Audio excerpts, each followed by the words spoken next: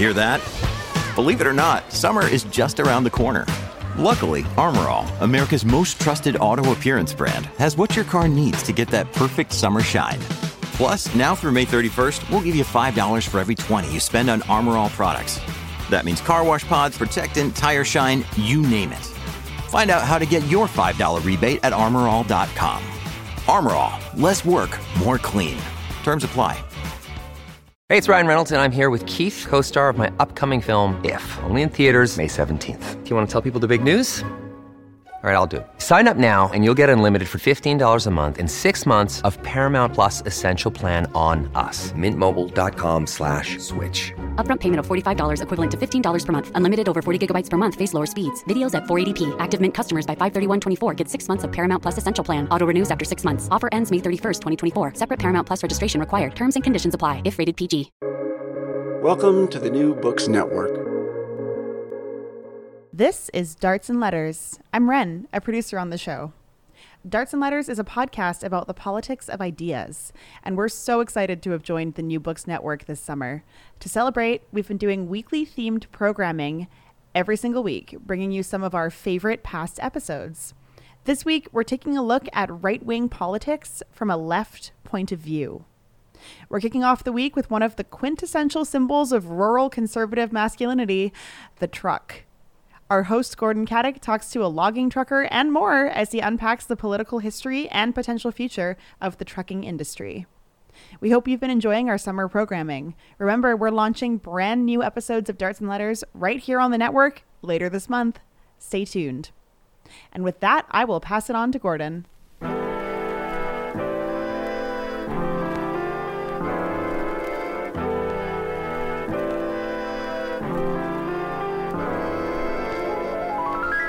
From Cited Media, this is Darts and Letters. I'm Gordon Caddick.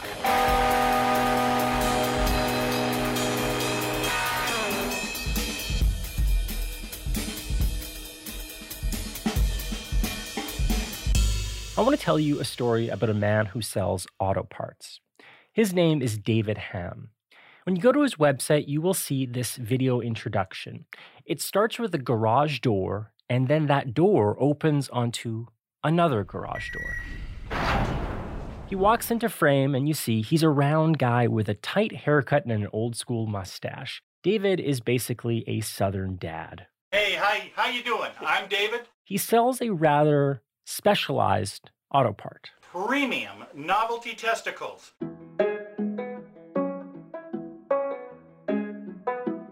His store is called yournuts.com. That's with a Z. Him and his team sell all things truck nuts. Now, most of you are familiar with the 8-inch sized Your Nuts. These were the original nuts on the net, the ones that started it all. Unfortunately, they just didn't have it for the lifted trucks. So David went back to the shop and developed these, the 16-inch monster truck nuts. They come in 5 different colors. We got flesh, we got black, and of course we got the blue balls. We won't ask my wife where we came up with the idea for this one. You can pick up a pair of these big, veiny plastic balls for $50 plus shipping and handling. Imagine the looks you'll get with these bad boys dangling in front of Mama's face on the freeway. The story of truck nuts tells you just about everything you need to know about the cultural politics of pickup trucks.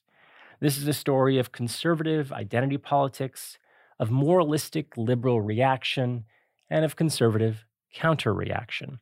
Between all that, cynical profiteers like David Ham. But there's a problem with David's business. He didn't happen to patent these testicles. I'm not really sure you can patent plastic testicles, though David does claim he's the first person to mass produce them. John Saller begs to differ. John owns bullsballs.com, a competitor. And he says he invented the original truck nuts. He got the idea one day when he was riding his 4x4 and a buddy yelled to him, "Show him you got balls." That was the eureka moment. That's when John says that the idea of truck nuts was born. The story of David and John descends into this bizarre Tiger King-style feud. It's mostly played out on old Web 1.0 websites with detailed anatomical discussions about who makes the best balls. You're probably thinking to yourself, why would anyone buy this crap? These are just dumb rednecks exhibiting their toxic masculinity. But there's a twist. It's not really that at all. In fact, the podcast Decoder Ring did their investigation on this, and they tried to figure out who actually buys truck nuts. They couldn't seem to find anyone who takes them seriously. The demographic is not macho rednecks, it's self-aware rednecks. These are irony-obsessed truck drivers who are lampooning the idea of the macho redneck. It's not that they're toxic misogynists, it's that we think they are, and they're responding to that. The podcast even has a professor on who likens truck nuts to camp in the gay community. The problem is, nobody got the joke. Everyone just got mad. In the early 2000s, this gag gift got caught in a political firestorm.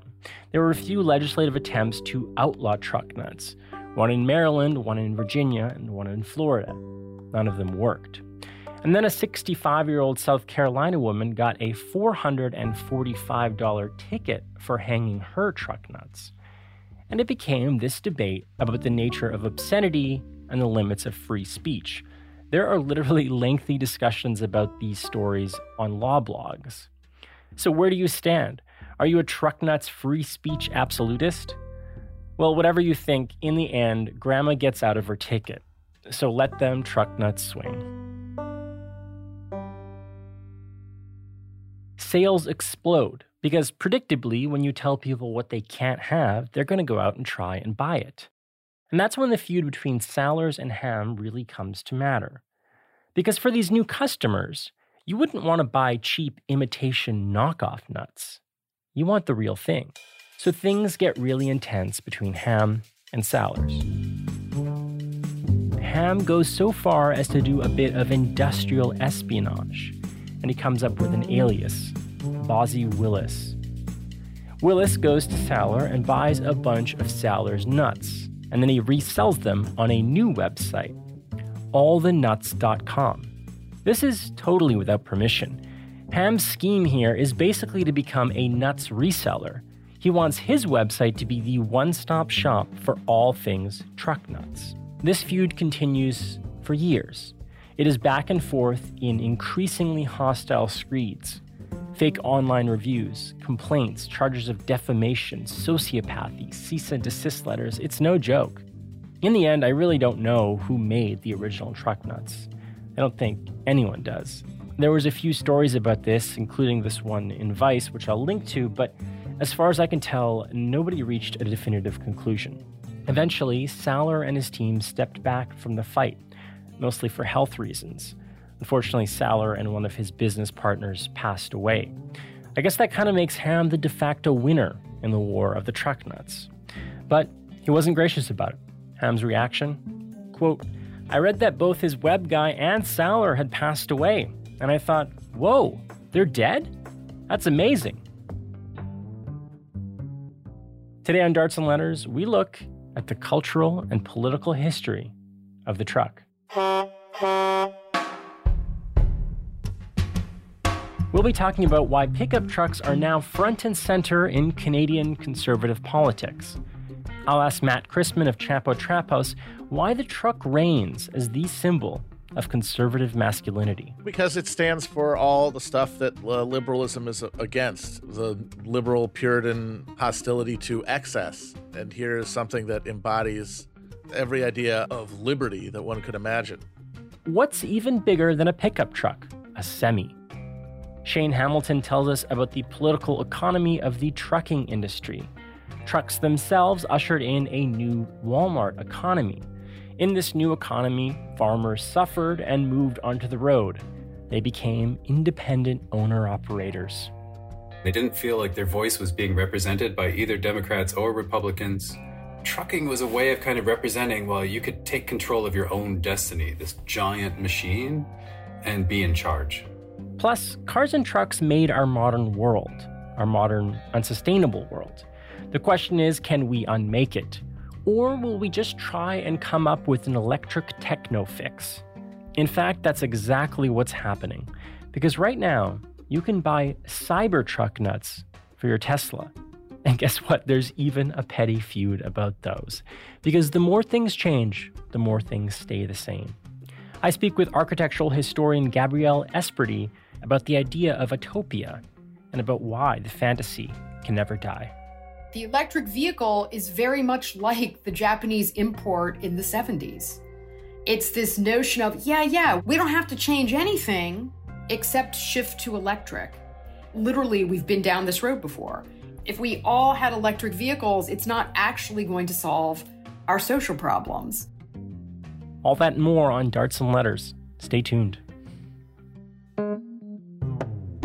You're listening to Darts and Letters, a show about the politics of academia, ideas, and intellectual life.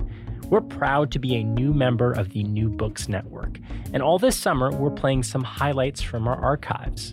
But we're coming back in September, and if you like what you hear now, you'll want to hear that. So why don't you subscribe to our podcast? You can find it by searching Darts and Letters wherever you find your podcasts, or going to dartsandletters.ca.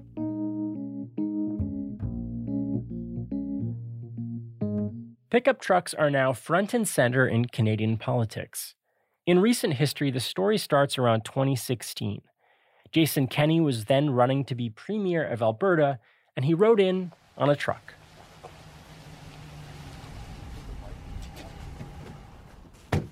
Morning, I'm Jason Kenney, and great to be out here on the August long weekend. We'll be campaigning across the province in my blue Dodge Ram pickup right here. So this is a grassroots listening campaign. That Ram pickup is the number 2 selling car in this country. The Ford F-Series is number 1. In fact, it has been for over 50 years. So it's no wonder conservatives will run on trucks. It's just good politics because Canadians love trucks. Fast forward a few years, and of course we have the so-called Freedom Convoy. And again, the truck becomes a symbol of a kind of rural conservative freedom. Since then, the Conservative Party of Canada has really latched on to the truck. One of the candidates for leadership even made a campaign ad that looks and sounds like an ad for a pickup truck. The ad starts with MP Scott Aitchison wearing a flannel shirt and getting into his truck. There is no irony here. The message is simple. This is a real man. A man who gets things done. Then there was this strange fake scandal. Some federal government panel recommended applying a tax onto new trucks. The Liberals didn't actually plan to accept that recommendation, but this did not stop conservatives from throwing fits on Twitter. So to understand why conservatives love their trucks and why we love to hate them, I called up Matt Christman.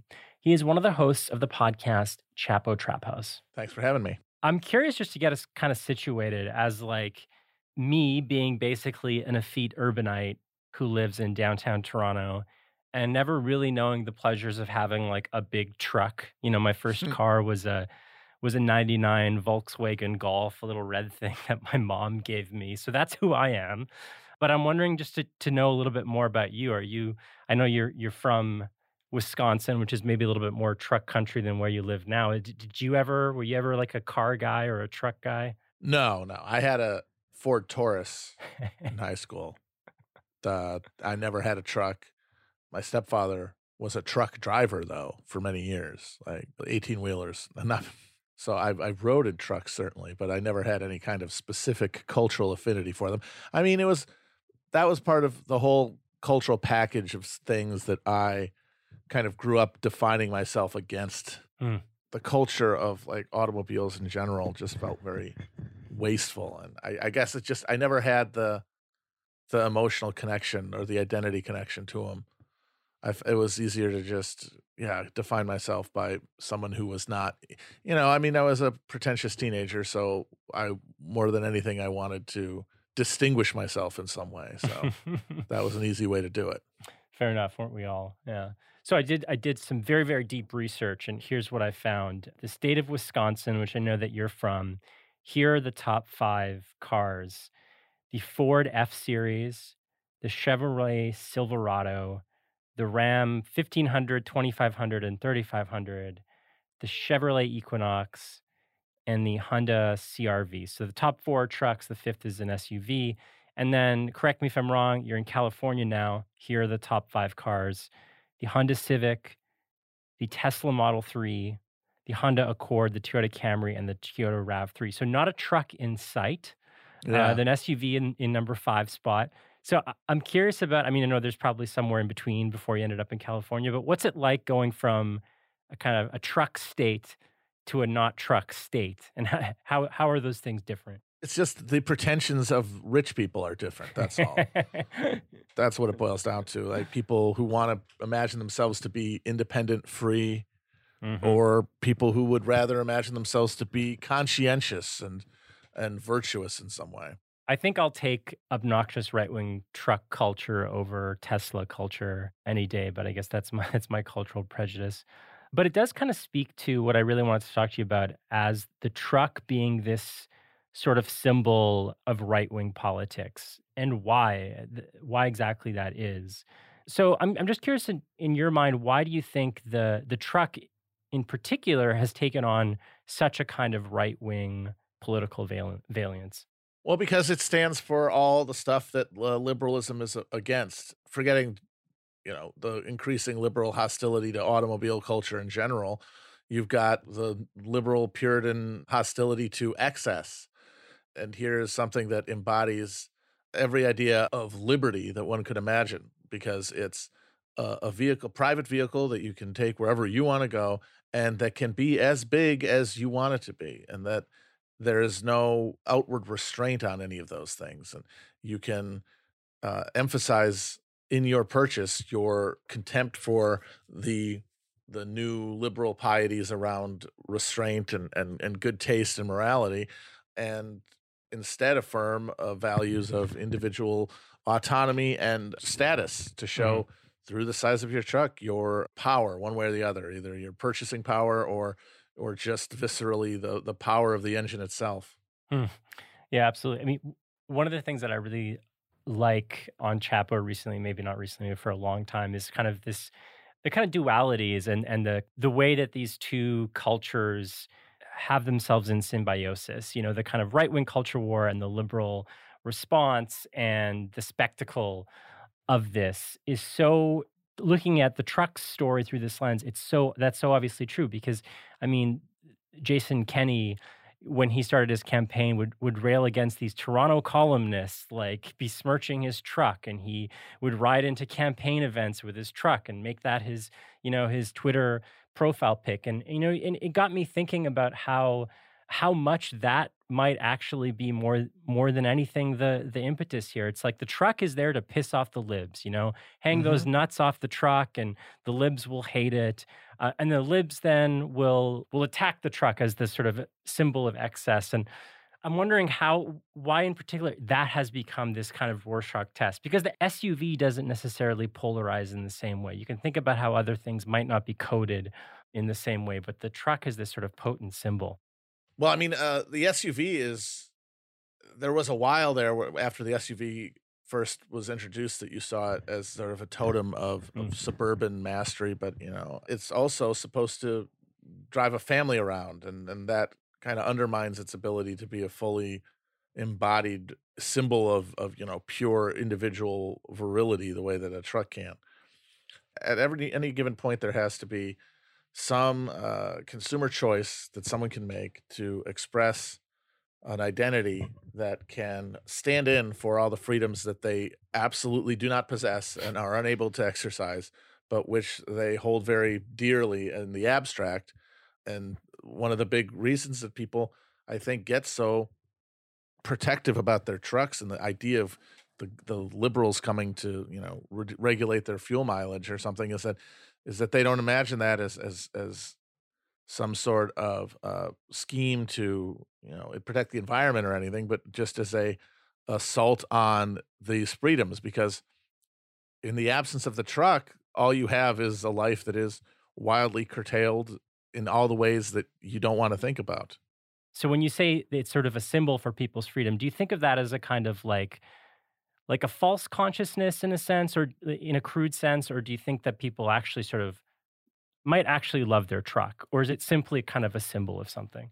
I mean, they do love the trucks because it might be a totem of a freedom they don't have, but it is still a real object. It's a real thing that they can interact with and they can fetishize. And in the absence of it, it's not as though if their trucks were taken away from them and they were forced to drive hybrids or something, that they would have more freedom. They would have less. The thing here is that what the liberal state is offering people is not perceived in any way as an exchange worthy of making it. It's perceived purely as a reduction of one's options in life, because things just don't get better no matter what they do. So, things like the truck you drive is much more tangible and more psychologically validating than any abstract value that's going to come from regulations, which at the end of the day really don't add up to any real change in conditions for anybody for the better. It's a classic problem in environmental politics, right? The politics of less, the politics of what you can't do in that sort of like cultural mode of liberalism. So I'm curious, I mean, I think I know the answer to this, but I'm going to ask you it anyways. How do we as like people on the left end up like appealing then? What can we do to get the people that have that sort of cultural valence on our side? I mean, I don't know if you can on these issues, because they are already fully processed along cultural lines, and those lines at this point I don't think are really permeable.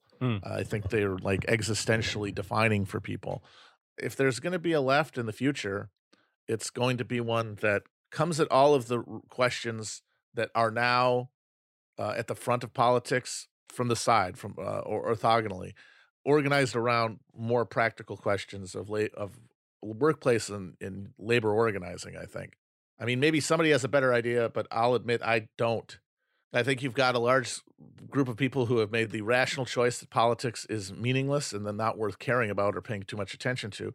And then you have two groups of people frankly irrationally committed to performing politics as part of a broader cultural identity that they are placing existential energy behind. And it's essentially sublimating all of the real material anxiety they feel in declining conditions, but which finds no political outlet because no political project that has any sort of mainstream buy-in can speak to it. So the cultural value system becomes the only thing worth defending and supporting. If the truck is part of your identity, I don't think you can convince somebody that there's a reason that they should take that away from them that's going to be convincing, because who would be that person? I wanted to go back to sort of like the truck culture of the 70s, which really crystallizes a lot of this. And, the movies like Smokey and the Bandit and Convoy and others. I'm curious about the trucker being kind of like the new cowboy of the open road in opposition to the organizational man and the PMC. I was wondering if you could tell me a little bit more about that sort of duality and how those cultures came about. The crisis of the 70s was the eclipse of the industrial working class and its replacement by a knowledge economy. And the offer to people coming into maturity at that point was either insecure employment, if you were able to find employment at all, none of the benefits and security that had come from the old Fordist compromise era, unless you were willing to go to college, get educated, become a manager or a knowledge worker of some kind. And if you were not temperamentally suited for that kind of work, the only real alternative to those two options was something like being a truck driver, the same way that the cowboy exemplified an era in the late 1800s when, the factory system was coming into full dominance and proletarianization was accelerating. The cowboy is a worker who is not subject to industrial space and time discipline. Truck driver is the same thing in the neoliberal era. A worker who is able to set their own schedule and to work without direct supervision, which is the closest thing you can find to freedom in the wage relationship. Why do you think this moment ended sort of, I mean, not just on a policy level, but on a kind of cultural level? You know, we don't have the same kind of lionizing of truck drivers as we did in the 70s. And what do you think accounts for that sort of shift?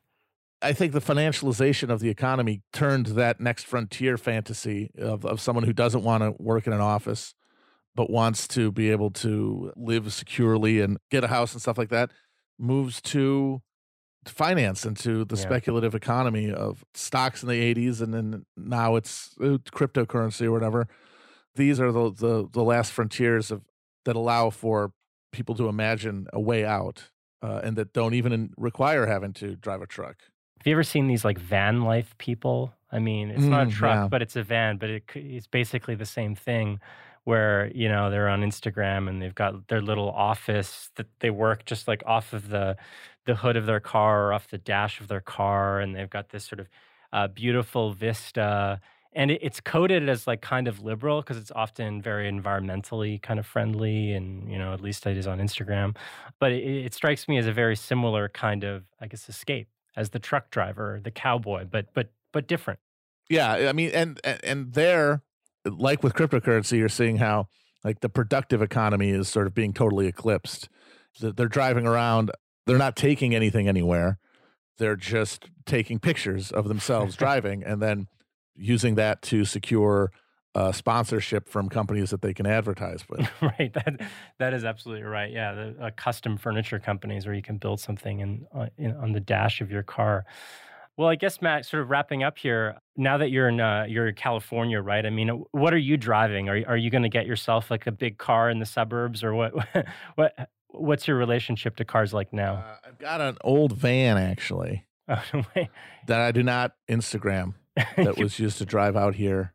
And I don't think I will be becoming a influencer, but we'll see. We'll see what happens. That's funny.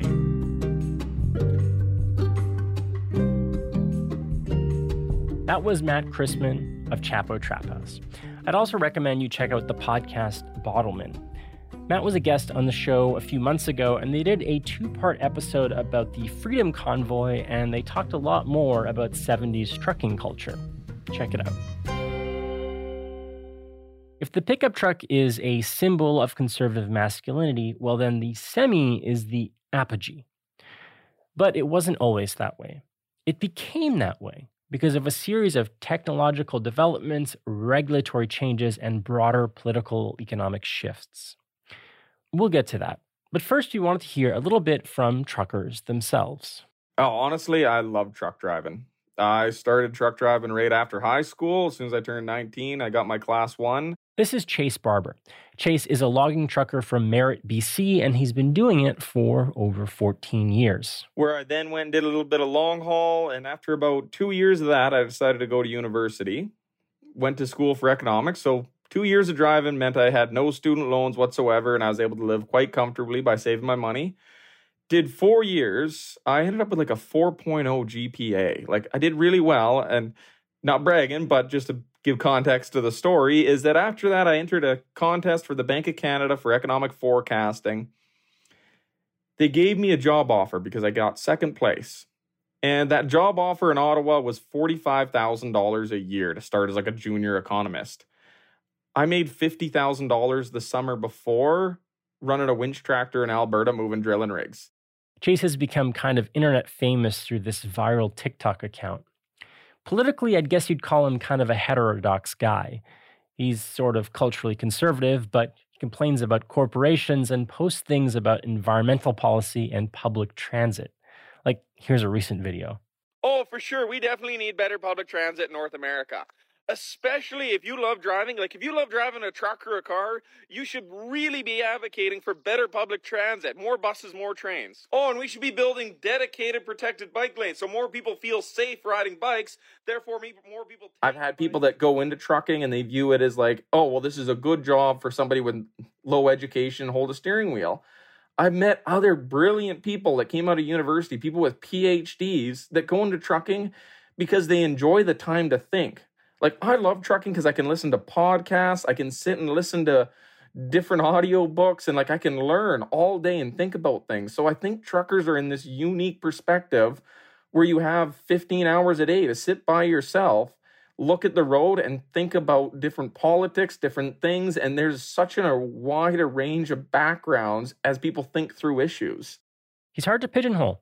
He's definitely left-wing on environmental issues. He got the facts, and he got annoyed with some of the convoy stuff, but he also understood a lot of it. Chase got super frustrated with some COVID restrictions, like when they closed the rest areas. And they said, well, we're essential and it doesn't matter, but truckers couldn't get showers anymore. They couldn't use public washrooms. Like, when you're living in a truck on the road, we needed those public washrooms, but they're like, it's so essential to stop COVID and you guys need to keep moving. If you don't, so go without the washroom, shit in the bush, go weeks without showering because you need to get moving. Our producer, Mark, asked Chase how he felt about this strange cultural fascination with pickup trucks and these new trendy electric pickups. I think it's a little bit ridiculous. Not everybody that lives in downtown Toronto, downtown Vancouver, and all these places need pickup trucks. Like, there's some great cases to have pickup trucks. Farmers, loggers, ranchers, tradesmen that need those trucks for work and hauling, but the average person buying them as a daily driver doesn't make sense. And then we get into the issues where EVs aren't perfectly clean, that lithium battery mining is incredibly environmentally intrusive to have all those mines. They can't tow heavy loads because they run out of range, so it doesn't make sense for that yet. I don't know why they keep pushing all these electric vehicles, electric pickups, electric cars, when realistically, we should just be pushing electric trains if we're worried about the environment. Chase isn't a big booster of electric pickups, but he's actually trying to build an electric semi because he says trains can't get you everywhere you need to go. His company is called Edison Motors. He's stealing Tesla's concept and trying to make it his own. It's kind of an inside joke because Edison stole from Nikola Tesla. As somebody from where Nikola Tesla is from, I certainly appreciate the joke. The more and more I read about truckers, the more and more I realize they're kind of all like this. It's a grab bag. Nobody's exactly what you expect them to be, and the trucking industry isn't really what you think it is. Like, for example, right now, the demographics are really shifting. The trucking industry is an increasingly immigrant one, and it's a lot more tightly regulated and surveilled than it used to be. It used to be wild. You go to like any truck stop, they still have caffeine pills that you can buy, but as far as like the days of like guys in Jersey smoking meth and then running to Colorado and back over a weekend, those days are done. The cowboy stuff is long gone. This is Justin Martin. He's a trucker from Philadelphia. He drove for 15 years. Used to work for the Postal Service. Now he works at a news organization that does stories about the freight industry and about supply chain stuff. The biggest changes these days are all like the electronic logs. In the beginning, we still had paper logs. You could run 2 logbooks. A lot of the sneaky guys would do that. Mark asked him to break down the industry for us. There's basically 3 kinds of truck drivers today. There's the company drivers. So when you're a company driver, you're an employee. They're paying your payroll taxes and all that for you. You're not paying for your diesel. You're not paying for your insurance. You're just meat in the seat. They tell you where to go. They tell you when to pick up. They tell you when to be wherever you got to be. Then you have lease operators they're still employed by that company, but the company considers them independent contractors. They're usually 1099, but you're paying for your diesel, you're paying for your insurance, you're paying for the maintenance cost in your truck, and you're also paying the company the lease on the truck. That's the little scam that they run on you. It's like they'll buy the trucks at like a fleet rate discount from the dealerships, and then they lease the truck to the drivers under the auspices of like, hey, you're gonna be your own boss, you're gonna be your own company, blah blah. No, and then even further beyond that, you'll have guys that run under their own authority, so they really are their own trucking company, their own LLC. They own everything. They sign up for load boards. There's just websites that have loads going from A to B. You pick what you want, and in that case, you really are your own boss. Plenty of money to be made doing that, but you get all the risk and all the reward. That's the landscape now, but it wasn't always that way. Truckers used to be mostly unionized. Today, they mostly don't like unions, and Justin is no exception. So how and why did this industry change? And what can we learn about modern political economy through that change? For that, I called up Shane Hamilton. Trucking becomes an industry starting in the 1920s. Before that, trucks were nothing like what we would think of them today. They're very small, you could carry goods, but railroads by and large appreciated the kind of emerging trucking industry because all that trucks really did was get the goods that kind of last mile in our current parlance, right? Shane is author of an excellent book called Trucking Country, The Road to America's Walmart Economy. But then from the 1920s onward, various trucking businesses start taking longer and longer trips. They get bigger and bigger machines. The roads are paid for by federal and state subsidies, enables the expansion of this industry, such that there's actually kind of hyper competition in the 1920s. There's too many trucking firms. And so in come a number of players to basically try and rationalize the industry, both from government side and from bigger trucking firms, trying to limit the competition. And they do so helping Congress pass the Motor Carrier Act of 1935, which imposes a variety of regulations on the industry to try and consolidate it basically and make it less cutthroat competitive.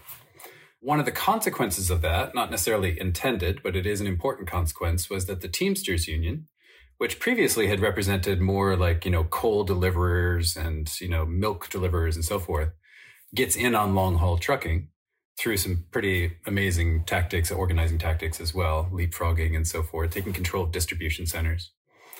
And so by the 1940s, through into the late 1960s, you've got this consolidated, well-organized, largely unionized industry that is competing with railroads to deliver freight, paying good wages to most of the truck drivers who are actually overwhelmingly male. Actually, 98%, I think, was one of the statistics I had of maleness in the industry. Overwhelmingly white as well, and particularly in the Teamsters Union. But the wages are good.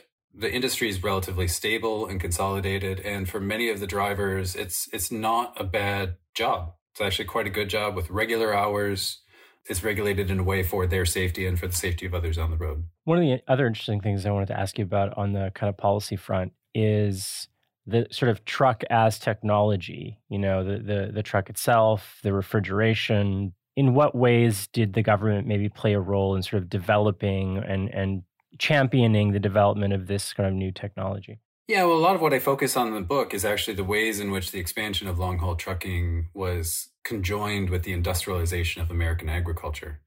So one of the features of industrialization of agriculture is not just about kind of large-scale farms, although that's part of it. It's also about transformations of foods, increasingly processed foods, and meeting the desires of consumers, increasingly buying from supermarkets, to have out-of-season produce at any time of year.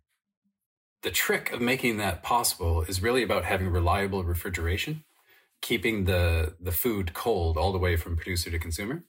And railroads actually just were not very good at doing that.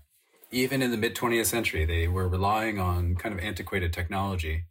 Trucking firms relied on government research and private industry to develop so-called reefers, refrigerated trailers that we now see. They're omnipresent, of course, everywhere. That enables that kind of shipment of foods from all over the world in, a very kind of hyper flexible model straight to supermarket buyers.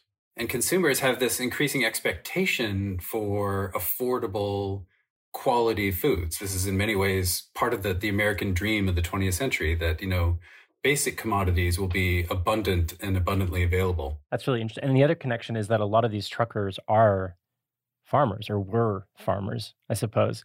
Could you tell me a little bit about the connection between the farm and the truck? Well, right. That's driven in large part by the industrialization of agriculture. You need fewer and fewer people actually working on farms to grow and harvest the goods. But with this industrialized food system, you need more and more people to distribute it. It's almost this kind of natural movement, or it seems natural, that farm boys, by and large, many of whom started out kind of hauling things like milk from their dairy farm to the local creamery in cans. So they're used to driving. They go into long-haul trucking and they kind of bring this rural sensibility, this rural sense of manhood into the industry with them. So I wanted to ask you a little bit more about how that plays out in the culture. I mean, one of the early cultural sort of touchstones in your book is a Humphrey Bogart movie called They Drive by Night. I always have liked redheads. You shouldn't. Red means stop. I'm colorblind. You've been horsing us around long enough.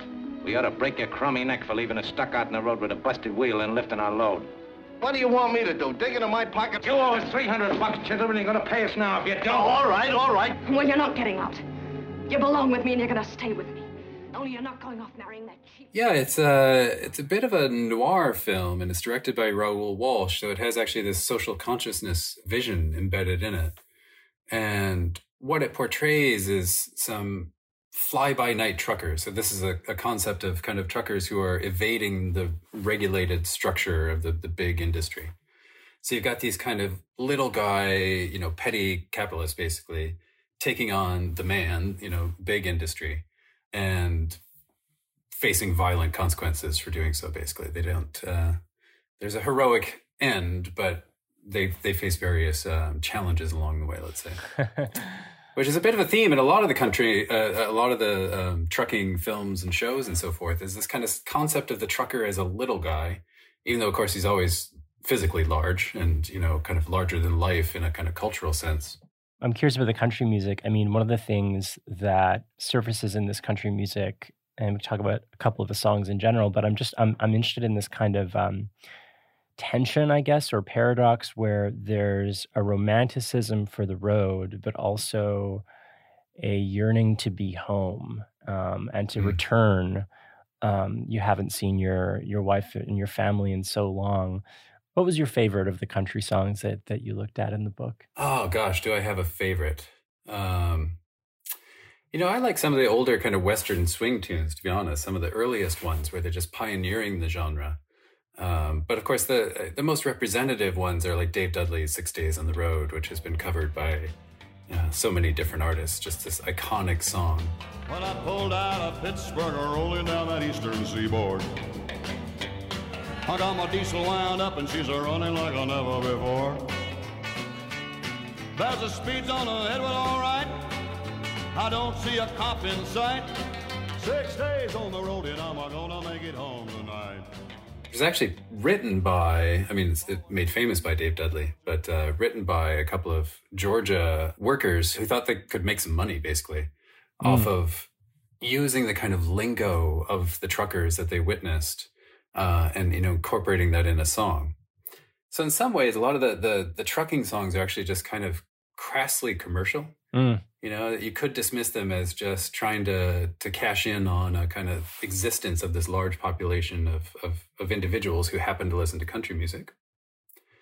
But I suggest there is something deeper, that representation, as you say, of kind of negotiating an identity between wanting to be home but being out on the road. On the one hand, there's this freedom envisioned of, the king of the open road and so forth. It's a constant theme in the songs. But also of being rooted in a rural sensibility, rooted literally in a home, in a place. And so there is that ongoing tension. And that's also reflected in the kind of bifurcation of the industry between the mainstream unionized, highly regulated workforce, where by and large those workers are not long-haul drivers. They're getting paid well and they go home, every night. And then these kind of open road truckers who are, by and large, for various reasons I explore, exempt from a lot of regulations. They're much more likely to be kind of from rural America. They're the ones who might be seen to have more freedom, but whether that's the freedom that they really want is something to think about. To what extent are the truckers themselves and their culture pushing for this versus to what extent is it, the consequences of things that are outside of their control? I think you're asking about the push for deregulation in the 1970s, which emerges partly, I argue, from this kind of rural masculine sensibility, this kind of rejection of both the state and of big business as kind of arbiters of one's existence and also of organized labor.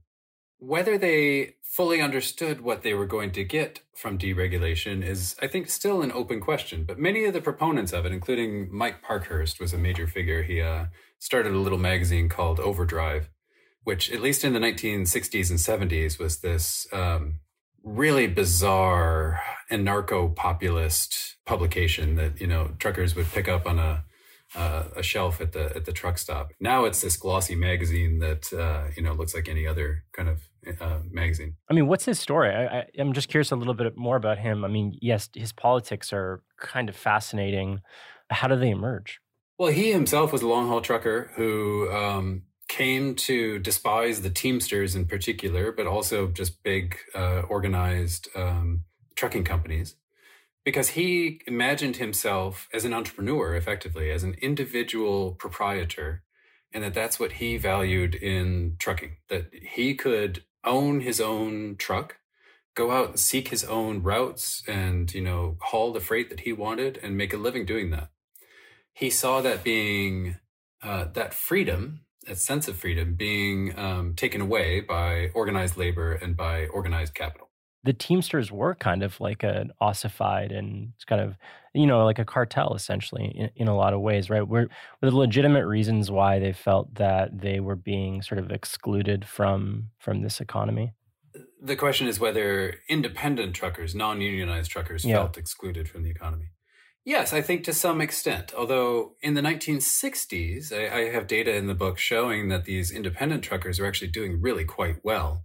That it was an era where they actually benefited from regulatory structures and unionized wage structures, including the National Master Freight Agreement, negotiated by Jimmy Hoffa of the Teamsters, basically set a national expectation for wages for truck drivers across the entire United States. So in the 1960s, blue-collar truck driving was a good job, whether you were unionized or not. If you were unionized, it was good because of the work that the Teamsters had done. And if you were not unionized, it was good because of the work the Teamsters had done. And the general affordability of trucks, of fuel, and so forth, it was pretty good work. Our audience is probably pretty young and hasn't seen Smokey and the Bandit or Convoy, probably not even Dukes of Hazzard. These are products at the heyday of this trucking period.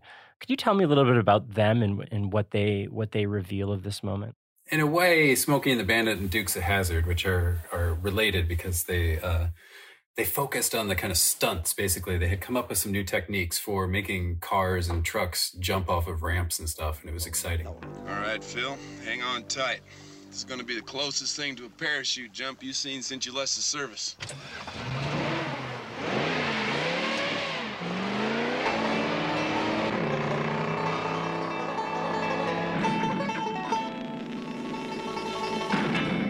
Like a piece of cake. Cut that one awfully close. But they both also kind of celebrated this rural, southern, white, working class masculinity in ways that, from our contemporary perspective, are both, as you say, kind of the moment. And it's like, wow, the 70s were a different place, right? But also very representative of that, like what I was saying earlier, that sense of many, especially rural people, I think, rural working class people, that they kind of been left out of mainstream culture. But in the 70s, things like Smokey and the Bandit, Burt Reynolds, always going around with his chest hair poking out of his shirt. Georgia to Texas and back in 28 hours flat with a truckload of bootleg beer. I'll be driving this one. Yeah, blocker. You'll be driving the truck. This is Bandit 1, and that is Bandit 2. Mm-hmm. Now, who would do a thing like that? It was this kind of FU to the man, right? This idea that, the little guy, by kind of being rowdy and breaking the rules and doing what he wants to, that's a kind of model for American masculinity.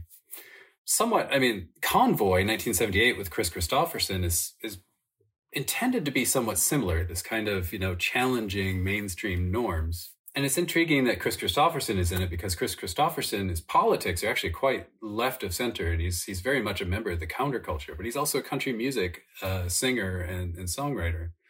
So he's kind of hard to pin down.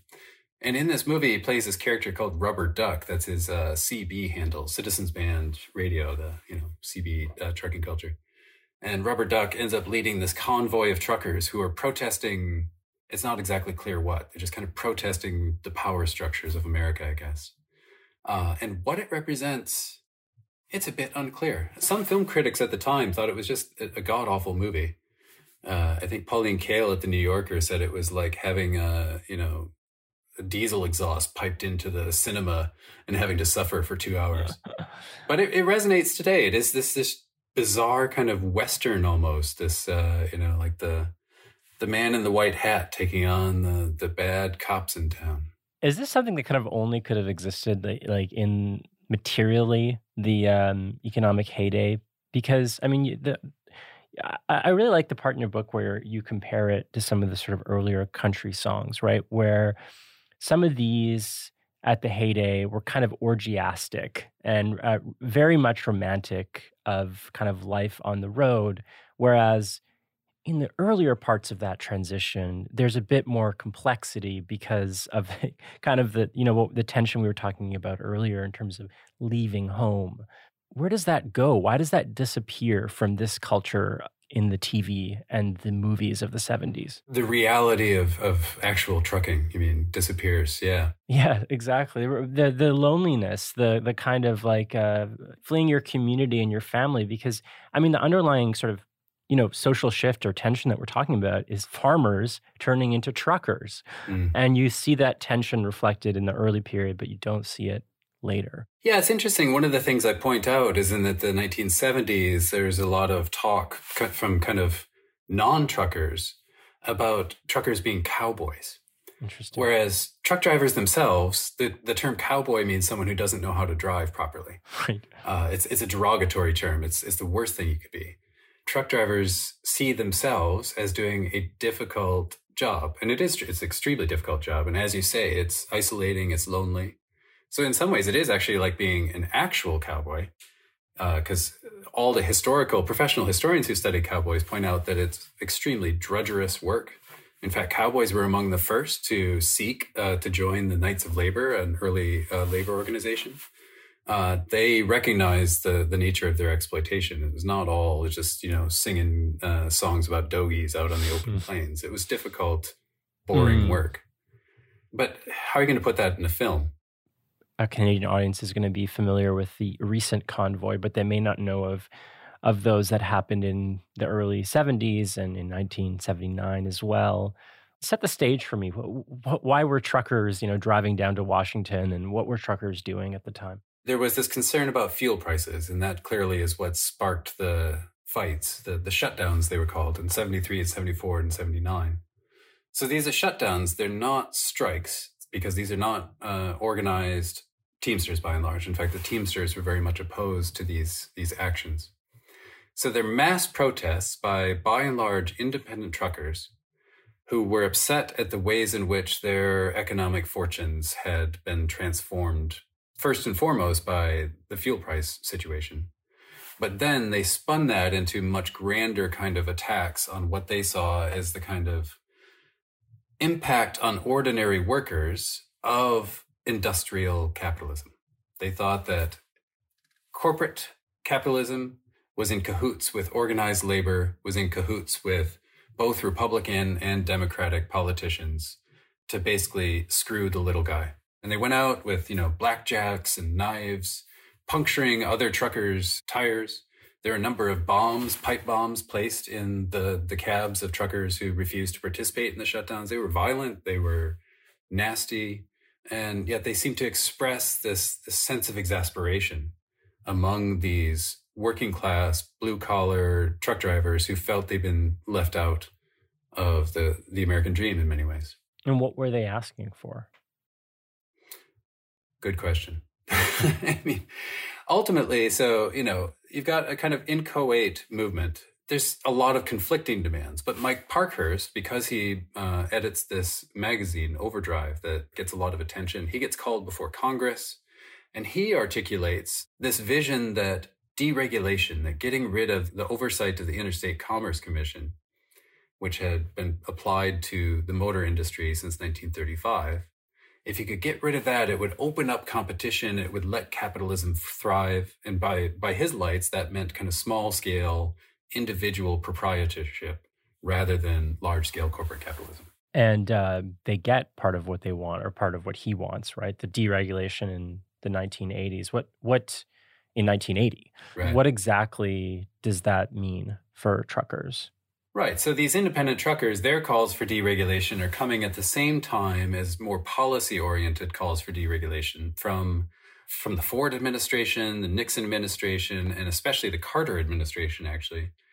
All are under the influence of a number of figures, including some economists who are trying to fight inflation, so drive down prices, and meet consumer demand. So another key figure here is actually Ted Kennedy, Senator Edward Kennedy, all of whom see the possibility of getting rid of kind of New Deal era regulations that limited competition. As I said, that was the intent. If they could open up competition that would drive prices down, that would defeat inflation, and it would enable consumers to buy more goods, it seemed like a win-win situation. Of course, what's missing from that equation is the impacts on organized labor. So the Teamsters fought very hard against deregulation. They knew exactly what the consequences of deregulation would be. And in fact, in 1980, when Congress passed and Carter signed the Motor Carrier Act, there was substantial deregulation implemented that really sent the Teamsters into pretty much permanent decline. It did open up rampant competition again in the industry, such that many of those independent truck drivers who had called for deregulation suddenly found themselves competing so much. Freight rates were going down so much, they were like, oh, well, actually, maybe we could get a little bit of regulation back, but it was too late. So what happens to the economic prospects of the independent long-haul trucker post-1980? Well, broadly speaking, you've got an industry that is increasingly atomized. So, you've got a lot more small-scale firms, some of which then kind of reconsolidate. But then many of the others doing trucking are actually subcontractors. And there's kind of these many layers of subcontracting, such that the drivers who are now so-called independent truck drivers generally don't own their own vehicles. They're put on kind of lease programs where if they drive long enough, they might have a chance to own their own truck. So they're kind of drawn in with this American dream vision of being, owner-operators who are going to, control their destiny. But by and large, it's very sweated work. There's a lot of debt peonage. People sign these contracts. They get, what they think is basically free training to do a job that they understand to be difficult. But they think that, if they put in the hours and the effort, they'll come out as, owners of their own destiny. And they don't. It's a grim business. I am wondering what to make of that. I mean, they got what they want, but not really. So, one of the things that you grapple with in your book is like, what kind of influences this independent long-haul owner-operator culture? Is it, economic necessity? Is it culture war? Is it false consciousness? What is it?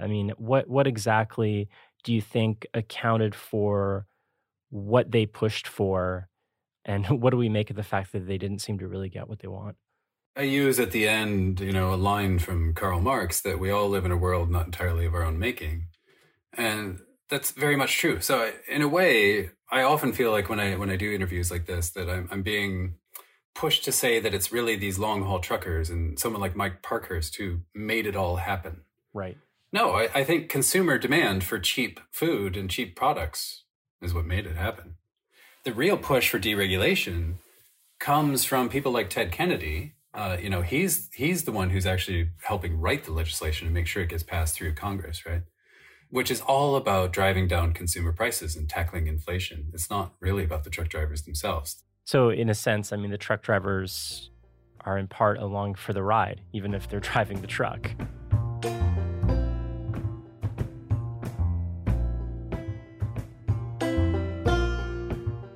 That was Shane Hamilton. He is senior lecturer in the University of York's Management School. That's the York in England, not the one in Ontario. His book is called Trekking Country: The Road to America's Walmart Economy.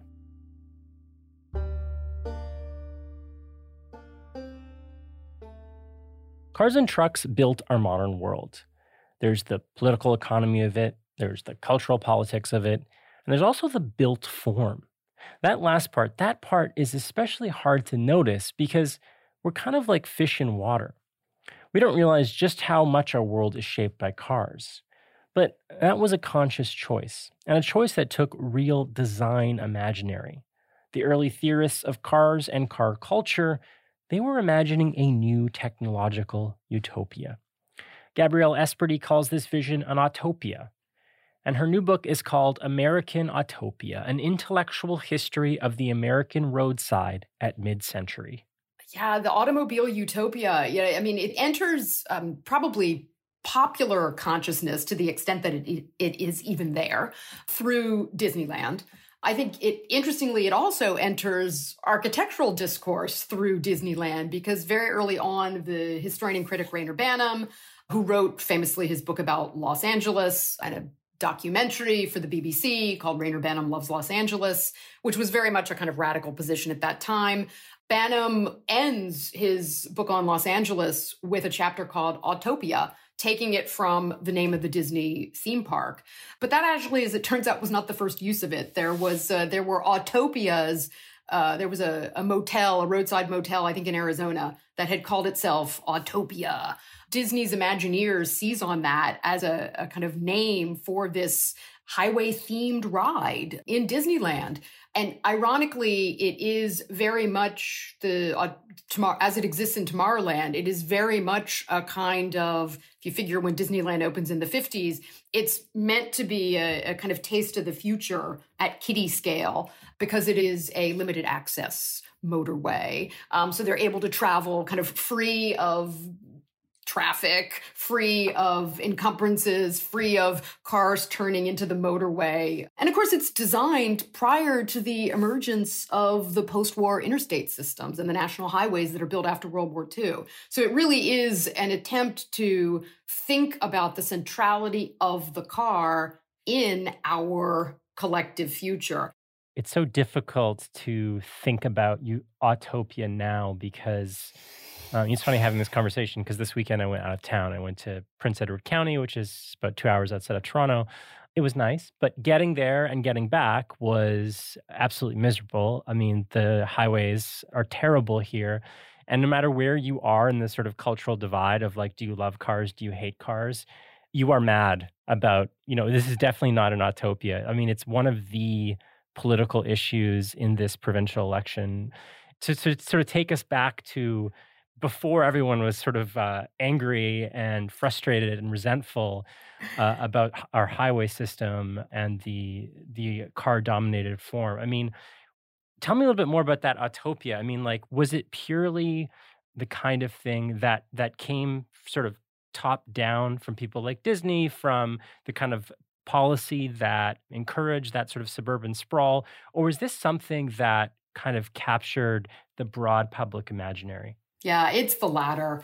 Obviously, consumer desire and the drive of individuals is always shaped to some extent by questions of policy, by corporate marketing, and so on, by technological evolution.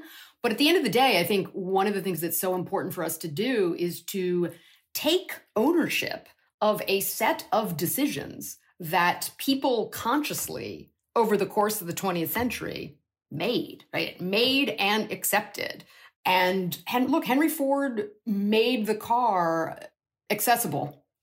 In the early 20th century, cars were the playthings of rich folks. They really were. I mean, the earliest highways in the United States were built, they were private roads built on the estates of Long Island, right along the Gold Coast, where the robber barons built these private highways for them to zoom around and test their new toys. And it would have remained that way, I think, if Henry Ford had not successfully made cars affordable. That was a critical moment. And so the idea of freedom, liberation, all of these putative American values were somehow aligned with the automobile. Now, of course, we always need to accept that there is a kind of, we could describe it generously as perhaps anti-urban. We could describe it more accurately as xenophobic and racist, this idea of removing yourself from the urban crowd, whether that is a tramway system, whether that's a bus or a subway, and allowing you to enter this isolated zone, this autonomous zone of your own. So I think that's one part of it. And then, of course, policy follows suit. It ends up being almost a kind of self-fulfilling prophecy.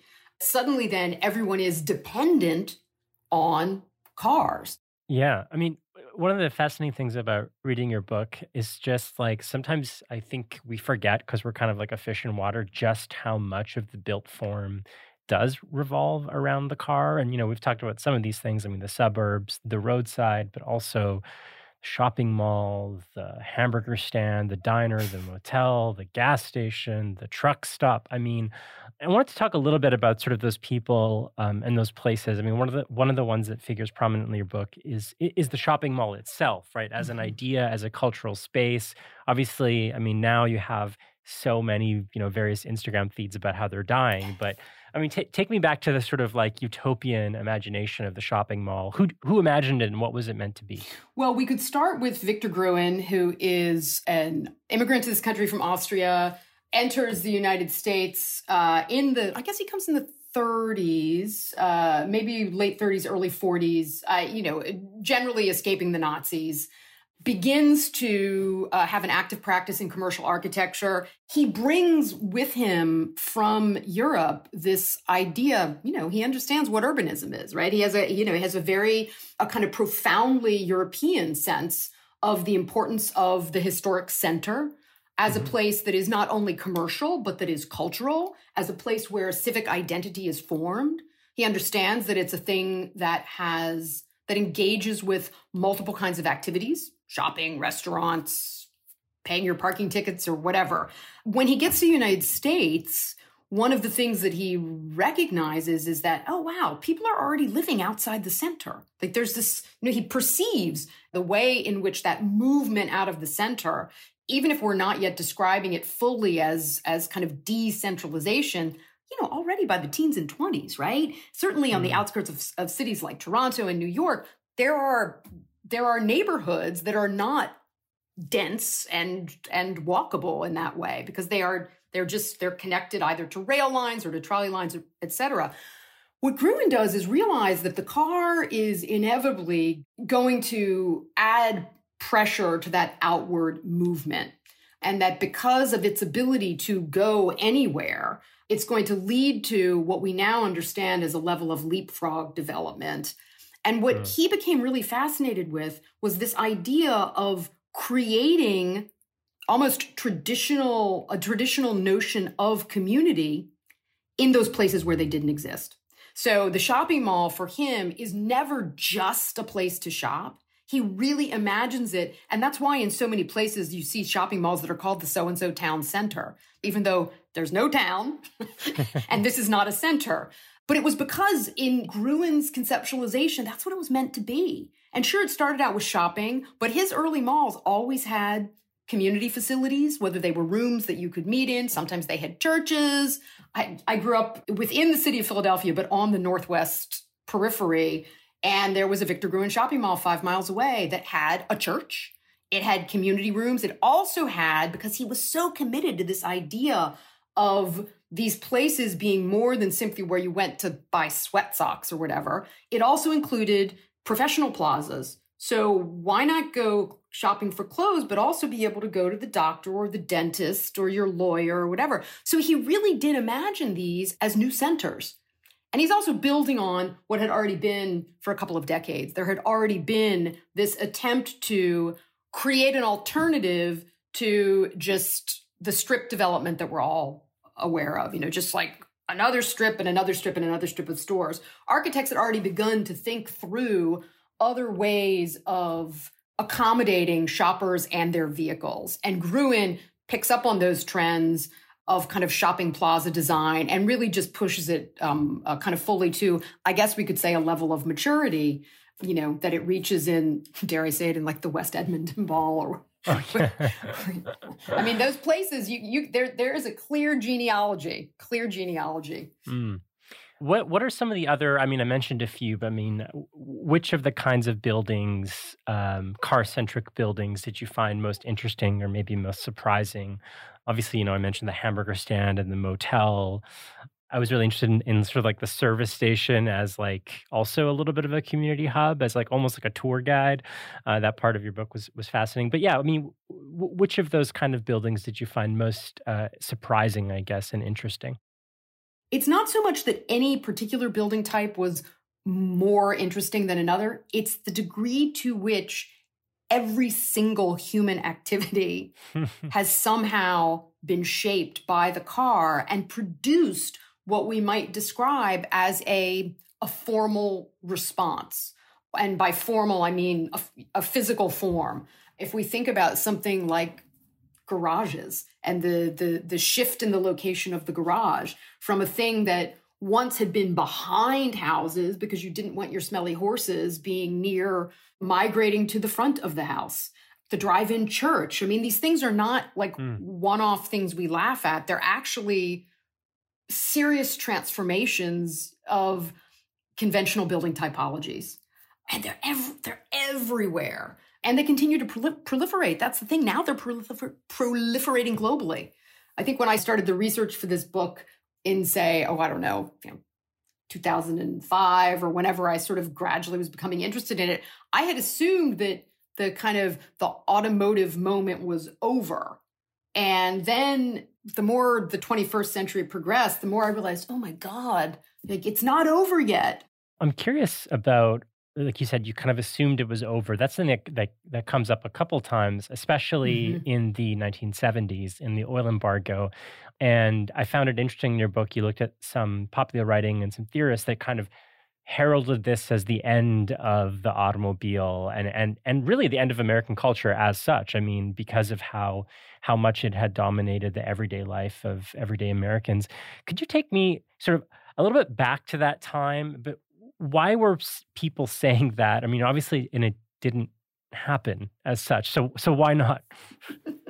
Well, I think there were two main issues. One was coming to terms with the negative impact of cars on the built environment in very literal ways, in terms of pollution, in terms of trash. So that's one part of this. There's a kind of, let's call it a dawning awareness that maybe we could make other choices. And then the oil embargo happens. And so, a series of embargoes that then, of course, because, in the United States at least, because why not try to squeeze profit out of a bad situation? The oil companies and the refineries in the United States, they start to try and squeeze it even more in order to jack up the prices. And there really is this grave concern. What's going to happen if we don't have access to oil? Like, how will the country function? Because so many people had so completely become automobile dependent. And so there is this fervor of intellectual commentary that, okay, this is it. This is the Rubicon, and it's going to end. We don't have any choice. It's when Japan slips in with its small gas-efficient cars. And so there is this moment, right, that, oh, okay, maybe we don't have to give up our cars. Maybe we just have to give up our gas-guzzling cars. And so again, you can see a kind of the U.S. culture doing this calculation. I wanted to end on something that we've touched on a couple of times, but the electric car and how the electric car sort of, let's just kind of keep going. And maybe by introduction, I just wanted to read something that shows up at the end of your book, which I thought was really fitting here. Right now, while enthusiasts are fetishizing a bygone autopia, seeing in its monuments and artifacts a more innocent automotive age, roadside theorists are imagining utopia anew regarding electric and autonomous vehicles and car sharing and ride-hailing as the fulfillment of a long-sought promise, the possibility of perfectibility in the territories of the automobile. I guess one of the things that struck me reading this passage, but also thinking about the 70s and some of the theorists that you quote, in how kind of dire they are about the death of utopia and how we're entering into a new age, or we have to enter into a new age. Yet now, today, the challenges are even more grave. I mean, gas prices are high, the environmental impacts are more and more obvious and more dire. Yet it's not every day you see the sort of end of car culture hand-wringing. You actually see a lot more about the optimism. Oh, we can make an electric truck, or we can do this. So there seems to be more of a kind of electric utopia than there even was in the 70s when people were writing about the demise of the car. What do you think accounts for that difference, if that's a fair characterization? I think it is a fair characterization. And I think that the issue is that the electric vehicle, if we'll use that as our main way of describing this moment, the electric vehicle is very much like the Japanese import in the 70s. It's this notion of, we got this. We don't have to change anything except shift to electric. And that's why I wanted to end on a kind of a cautionary note that literally we've been down this road before. And that we all know that if we all had electric vehicles, it's not actually going to solve our social problems. If we all had electric vehicles, it's not going to solve, in fact, our environmental problems. Again, it's about this refusal to recognize our capitulation to the automobile.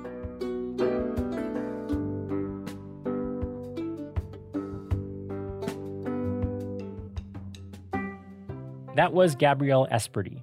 She's from the New Jersey Institute of Technology, and she is professor at their Hillier College of Architecture and Design. Her new book is called American Autopia, an intellectual history of the American roadside at mid-century.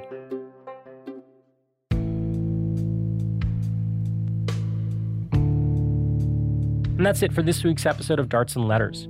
Our lead producer is Jay Coburn. Our managing producer is Mark Apollonio. Our marketing assistant is Ian Sowden. As always, our theme song and outro was composed by Mike Barber. Our graphic designs are by Dakota Koop, and I'm your host and editor, Gordon Caddick. This episode was part of a wider series that looks at the politics of technology and techno-utopian thinking. It received funding from the Social Sciences and Humanities Research Council of Canada. The scholarly leads are Professors Tanner Merlis at Ontario Tech University and Imre Zeman at the University of Waterloo. They both provided research and editorial guidance to this episode. We are also backed by our generous patrons. Join us and join them by going to patreon.com/dartsandletters. Thanks for listening.